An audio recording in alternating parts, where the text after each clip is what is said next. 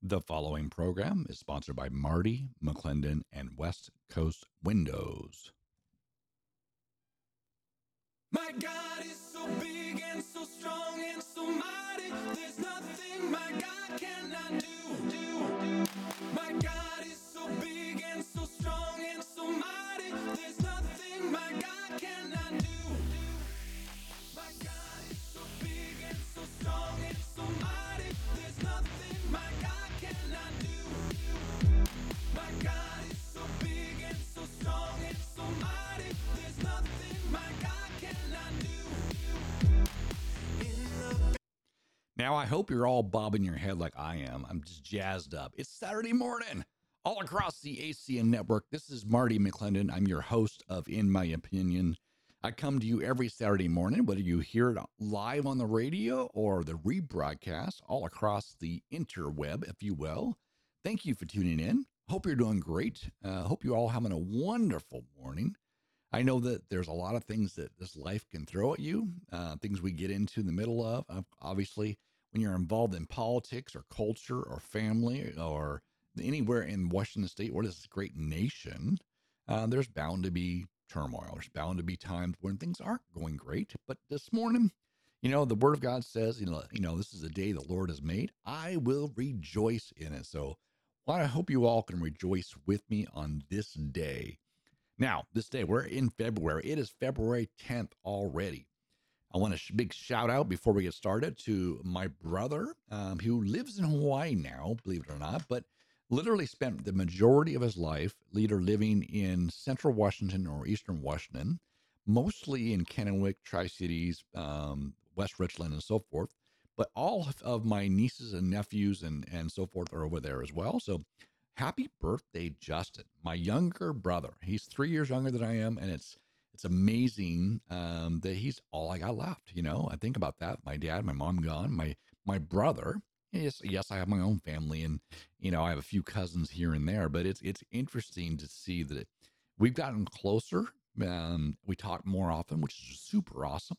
I would encourage all of you, if you've got any siblings that are still alive, that you should reach out and talk to them. It's refreshing. It's rewarding as well, because you hate it if you miss the chance on it. Now, we know if you want to listen to past broadcasts, as I said, you can find them on your smart speaker. You can find them on podcasting sites, wherever you get it, whether it be Amazon, whether it be iTunes, whether it be Spotify, where I post the shows. I also post the Doug and Marty versus the World show as well. I think I'm pretty caught up. I'm within a week or two of the actual live broadcast on both shows, so tune in. Today's show with Doug at 10 o'clock, heard on the same network, is pretty good. We kind of got into it on that one. Not that they're not all pretty good, but this was a pretty good show. We both went, yeah, that was good. So kind of go, this is fun. So make sure you stay tuned to the ACN network for a lively show at 10 o'clock. And of course, this show, we always start off with the Word of God. Just the Word of the week I want to share with you. Today's word is the 1 Corinthians chapter 12. That is verse 25 through 27. And this is Paul writing to the church in Corinth. It says, so that there would be no division or discord in the body, that is, lack of adaptation of the parts to each other, working together, but that the parts may have the same concern for one another. And if one member suffers, all the parts share the suffering. If one member is honored, all rejoice in it, basically being happy for each other, right? And then it says, now you collectively are Christ's body, and individually you are members of it, each with its own special purpose and function. I just love that. Paul's talking to the unique purpose that God's given us from the foundations of time, that each one of us is known by our Heavenly Father, created before the foundations of time, stored up good works for us to do. He knew that we'd accept him. We knew that we'd fall short. We knew that we'd need a savior. He knew, I should say. And then it says that together, all of us that are called by his name are a part of his body, which is go into all the world and preach the good news, part of his body to be the salt and light into this world. And then we are supposed to model behavior as Christ modeled it for us, as he modeled for his disciples and as they model for everybody else. He's reminding the early Christians and us through this letter to the church in Corinth that we're a part of the body and we should rejoice for one another. When one of us, our members, other Christians, are honored, we should honor them as well. We should rejoice in that honor because he's honoring the body of Christ. And when someone suffers in the body, we should be there for them, right? We're supposed to support them, but we're all in this together. We work better together. And I love that too, because there's so many denominations, right? Which is divisions in the Christian faith. There's, yeah, and there's nothing, I'm not going to argue that, but the point is we find more ways today than ever to separate and divide amongst each other, and beyond race, beyond status and political and left and right and middle and you name it, right? We found ways to differentiate ourselves in a way, not to make ourselves special, but to isolate ourselves. And God, and Paul's saying here to the church said, no, together you're stronger. When you work together, you're more effective. And that's where I'm always encouraging Christians that don't negate or don't vacate areas of this world, if you will, spheres of influence in this world, to the enemy. This is where we're supposed to go everywhere as the body of Christ, to be salt and light, to bring the truth of Christ into the halls of government, into the halls of business, into the education sphere, into wherever it may be. And someone, I don't want to get preachy on you here, but it's encouraging today that we're still being reminded from 2,000 years ago from a letter that the unity comes when we're in one mind of Christ, that we're following and submitted to, that we all have our individual roles to play, whether you're the stomach, the toe, the foot, the arm, working together, we are able to have success, right? So it depended upon me, Marty McClendon, to do what God's called me to do in benefit, in honor of God, but in benefit for the body of Christ, right? To be a blessing to the body of Christ. And as the body of Christ is blessed, to be a blessing to the world, to be a light to the world, to be a beacon to the world as well. Because obviously, whereas we're passing through the world, we're not of the world, but we're in the world, and we're in the world for a reason, for a specific purpose. Meaning the church is, and you and me are in this world for a specific reason. So be encouraged. Now, on that note, we always turn to what's going on around us. And there's so many stories to talk about. But the stories that are really important locally and nationally, yes, they involve politics. Yes, they involve our safety in our communities. Yes, they involve the human condition, if you will, our hearts, our souls, our spirits, right? And so we're, obviously tomorrow there's a big game in Las Vegas called the Super Bowl. Literally the largest audience worldwide that watches this event over any other televised event, so it's got a lot of eyes on it.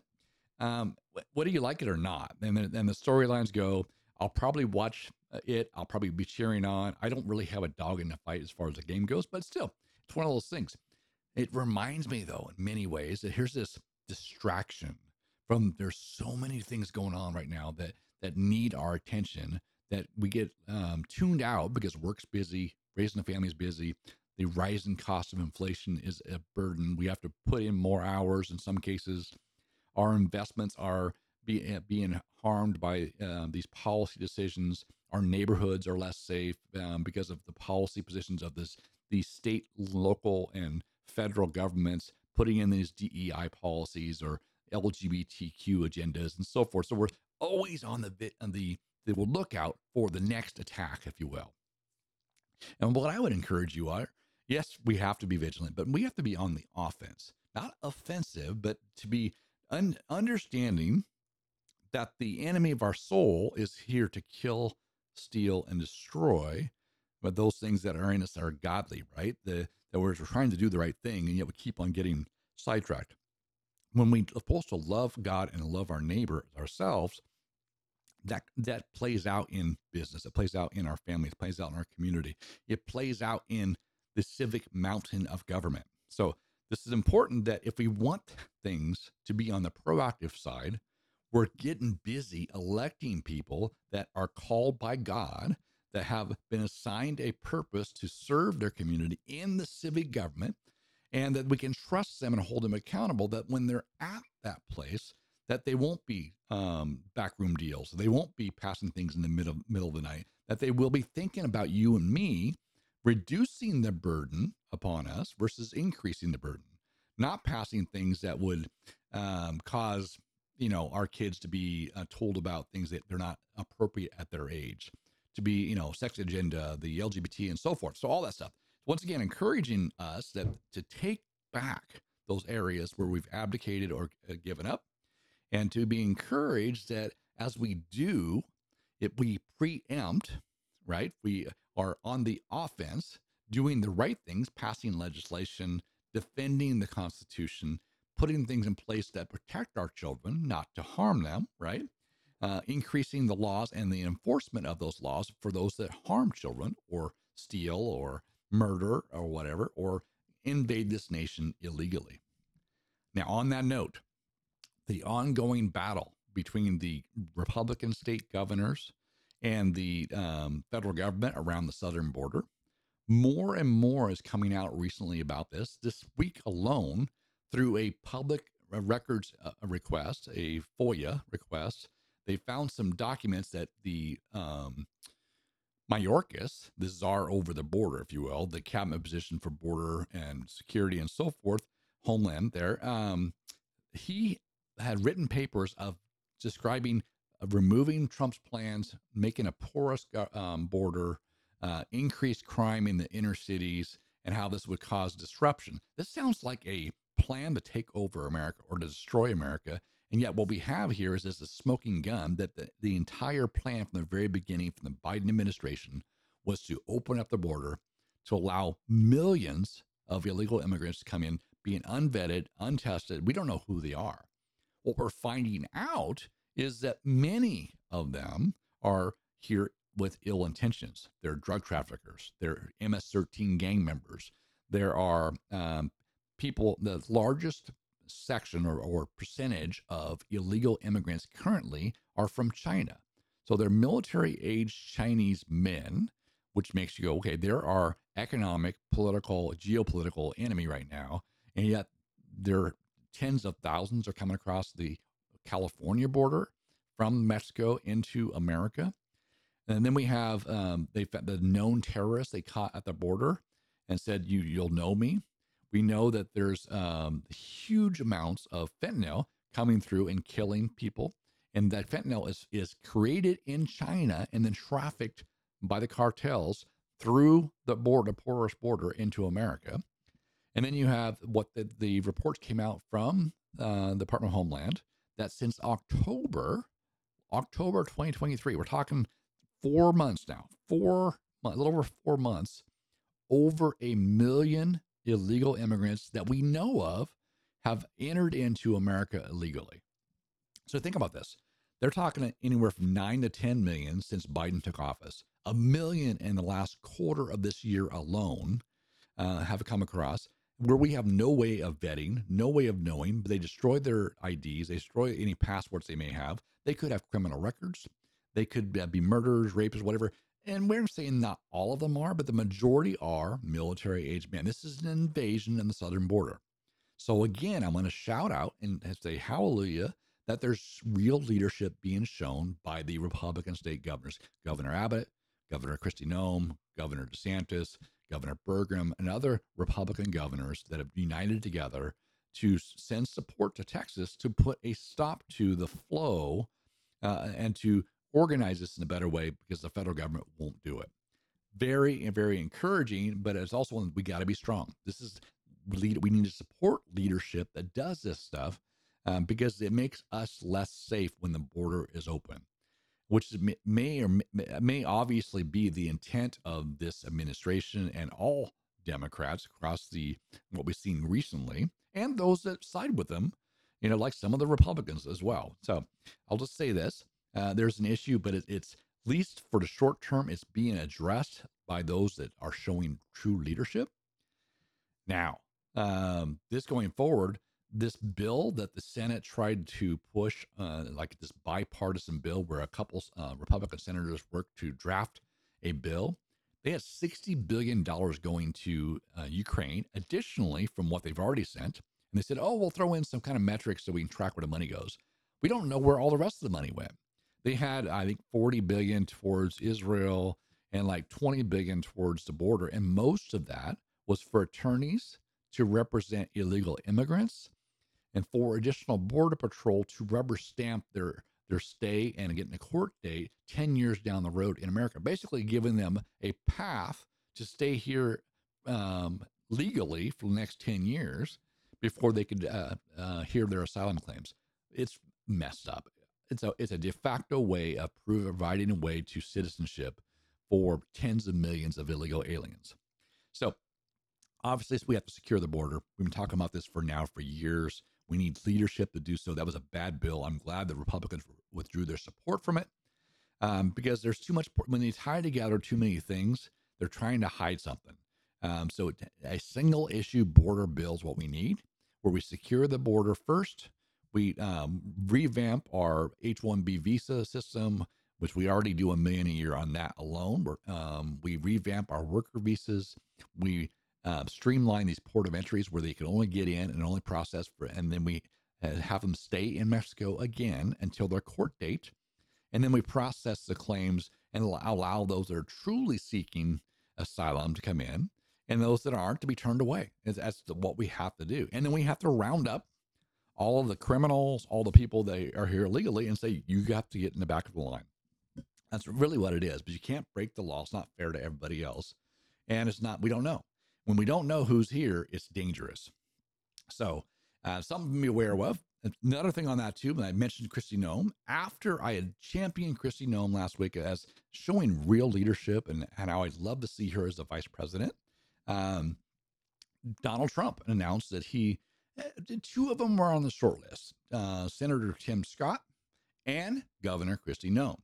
Now, I think that's fantastic. First of all, he may be teasing the idea. Neither one of them has been approached necessarily as the pick. I like both. I'll tell you this, though. Senator Tim Scott, conservative, black, Republican, great senator. I'm not a big fan of senators becoming president. Senators typically know the legislative process, which is typically why they get elected and so forth, but they haven't been an executive in a state. Whether you've been executive as a mayor, executive as a county president, whatever, or a governor, I think you have a lot more experience leading, if you will, as for a nation. Now, I like governors becoming president. Donald Trump, obviously, he upturned the card. He's never served in office, and that's another thing that was really attractive about him. But he's a businessman that has run businesses before, corporations before, again, executive roles. So revamping that, what I'm usually saying is executives with the executive experience typically make good presidents, in my experience, in my opinion as well, which is what the show's called, right? So in that regard, Tim Scott would be a great vice president behind Donald Trump. If Donald Trump gets elected, Tim Scott would be a great ticket. They would campaign together. I think they would win together, and he'd be in prime position to be president in 4 years. That said, Kristi Noem, which I'm a big fan, I am very open about that. Kristi Noem would be better. Kristi Noem has served great as the governor of South Dakota. It's a small state, but she's got executive experience. She would be a natural candidate for president in 2028 because she's already been a governor. She would learn and work with Donald Trump. She would be great on the ticket as well. She'd be a great campaigner. I just think ideally if we're looking for the next 12 years, 4 years in Trump and the next 8 years for the next Republican president, if I can be so bold, Kristi Noem's a better choice. But I'm not Donald Trump, and Donald Trump hasn't won the nomination yet. But when he does, I'm excited for it. Now, with every presidential year election, it's interesting because everybody, typically the voter turnout goes up, although we could really help that by getting more people registered. It's still super important because we still have a lack of turnout across Eastern Washington and Central Washington. more so in the off years and more so in the mid years than the general election. But still, we have an opportunity as Christians and the body of Christ to really make a difference in this election at the local level, at the state level, and the national level. Even in Washington state. Yes, it's true. And this year, there's a lot more at stake. Yes, we're voting in a new governor. And of course, we have some great governor candidates. We don't want Bob Ferguson to win. He'd be dangerous.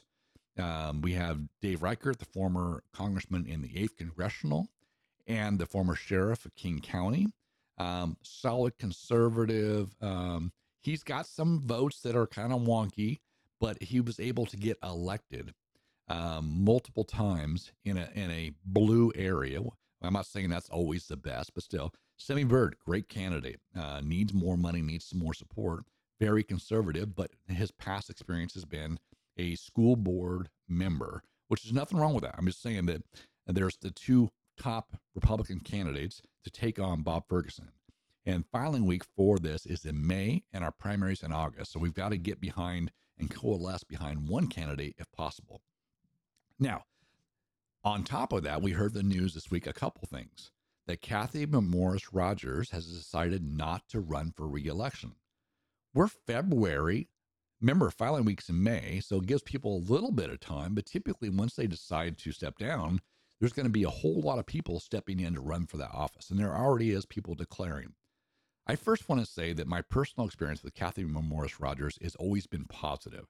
Even she is the highest ranking Republican in the House. Think about that. The highest ranking female Republican in the House.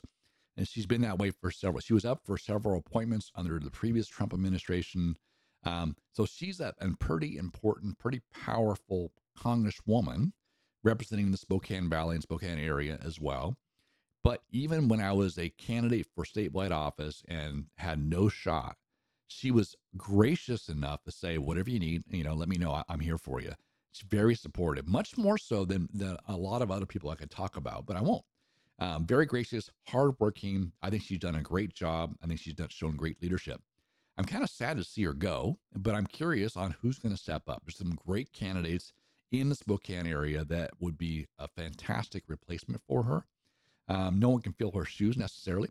And I'm curious if she's actually done with politics. Is this it? Because she was very close as being the highest ranking Republican woman in Congress to, maybe being speaker someday or running for Senate. So it's interesting, or governor for that matter too. So we shall see. But thank you, Kathy Morris Rogers. And for those that are going to run for her seat, make sure that a Republican wins that seat again. We've got a fight on our hands because Democrats will throw money at this to try to swing it to a Democrat seat. We don't need that. Also, I saw, now obviously I talked earlier about the 6th Congressional is open. We have Drew McEwen running over there.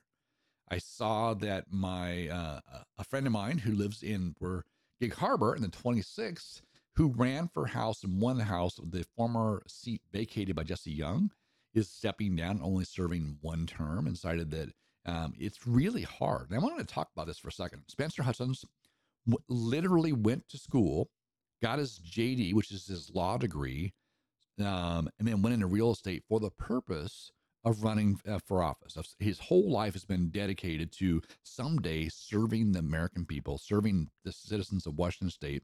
Good guy. And when I ran the first couple times, he was very supportive.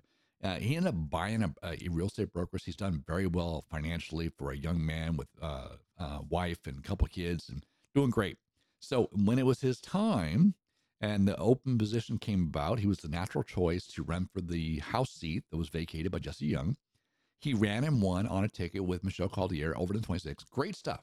It's the way you're supposed to be done. And he's served very well for the last 2 years. But in his letter that he's not going to run again, talked about how hard it is for what is supposed to be a part-time job is a full-time job for part-time pay. That his family and his kids suffered because of the income that they lost while serving. So this really is one of those things. We need to pray for those in our House and Senate, of course, because they're making about $50,000 a year, plus trips and so forth. But a lot of them have second jobs and so forth. So Even though I disagree with many of the things that come out of Olympia, I still want to honor those that have gotten a chance and that have served, like Catherine Morris Rogers, who actually made more money as a congresswoman. But still, the point is, those that serve in local office oftentimes don't make anything or very little. And those that serve in state office, unless they're a statewide position like governor, there's not much money in it. So make sure that you thank them as well as complain when you get the chance. Lots of stuff to talk about. I'm telling you. Lastly, I want to talk about that. It's sad to say, but we have a real problem at the national level. Not only what we see now is like not just a banana republic, not just a tyranny in effect. What you have is government bureaucracies, agencies targeting American citizens that don't agree with them politically. We already had the 2020 election when we found out that Facebook and Twitter and Instagram are censoring conservative speech or anything that would be damaging to the Biden campaign. Now we come out and there was this report on the investigation of the documents that Joe Biden was found in his garage by his Corvette. The documents that were found at the Biden Penn Center, sponsored by the Chinese Communist government. These are classified documents that Senator Biden and Vice President Biden took without the permission and willfully, and knew that he had and was holding confidential documents as the vice president and senator that he does not have the right to. He doesn't have the authority to declassify them, so they're still classified documents. Many of them about Russia or Ukraine during the time that he was pressuring the Ukrainian government to fire their prosecutor who was investigating the company that Hunter Biden was working for. Talk about stinky and corrupt. But the investigator said, yep, he willfully and intentionally did this, and it's wrong, but we're not going to pursue any kind of charges because he is a well-intentioned senior man with failing memory. I'm like, what? We already know his cognitive ability has diminished. We see it on the stage. We see it when he speaks. We see it when he stumbles down the stairs. But this is scary. What they're essentially saying is he's not in a condition to stand trial. And so no one feeling bad for him would sue him. It reminds me much of when they said that no reasonable prosecutor would prosecute the case against Hillary Clinton when she intentionally used a server, a private server, which is against the rules and the law, and BleachBit destroyed 30,000 emails that were subpoenaed by the Congress and had her staff smash their cell phones and remove the SIM cards. That's tampering and destroying evidence from the FBI, and yet no charges were brought. It wasn't because she was old and well-intentioned. It just no charges were brought. Yet the same government has like 11 indictments against Donald Trump, multiple trials, trying to put him in jail, remove him from the ballot. So this same group right now that is one time saying, don't look this way, President Biden, they're not going to have anybody else in the ballot. They're trying to remove Donald Trump. The most recent thing, the rumor is that he will not make it. President Biden will not be on the ticket in 2020 for the November election. Well, their primary is coming up, their caucuses, whatever it is, the convention, I should say. And people are assuming that he'll step down and they'll appoint somebody. The arrogance of this is this Democrat Party, the left, the deep state, if you will, says, no, Democrats can't choose their candidate. We're going to choose for you who the Democrat candidate is. And oh, by the way, Republicans, you can't choose either because you want Trump, so you can't choose Trump. We're going to take him off. We're going to provide someone that you can vote for, but not that person. That's not freedom, people. That is tyranny. So we've got to continue to be vocal. We got to pray. We got to get engaged. We got to overwhelm things by getting people registered, by voting, and by being engaged. But we have a nation given to us. Our blessings come from God. Our Constitution protects it. We need to get involved in the process to elect people that understand that hold to that won't sell us out to the deep state, if you will. Wow. Am I ranting or what? I want to wish you all a wonderful, wonderful weekend. And if you're watching the Super Bowl, there you go. I'd like to hear who you're rooting for. Other than that, I'll see you all or talk to you all next week on In My Opinion. Marty McClendon here. Talk to you later. My God is so big and so strong and so mighty. There's nothing my God cannot do. My God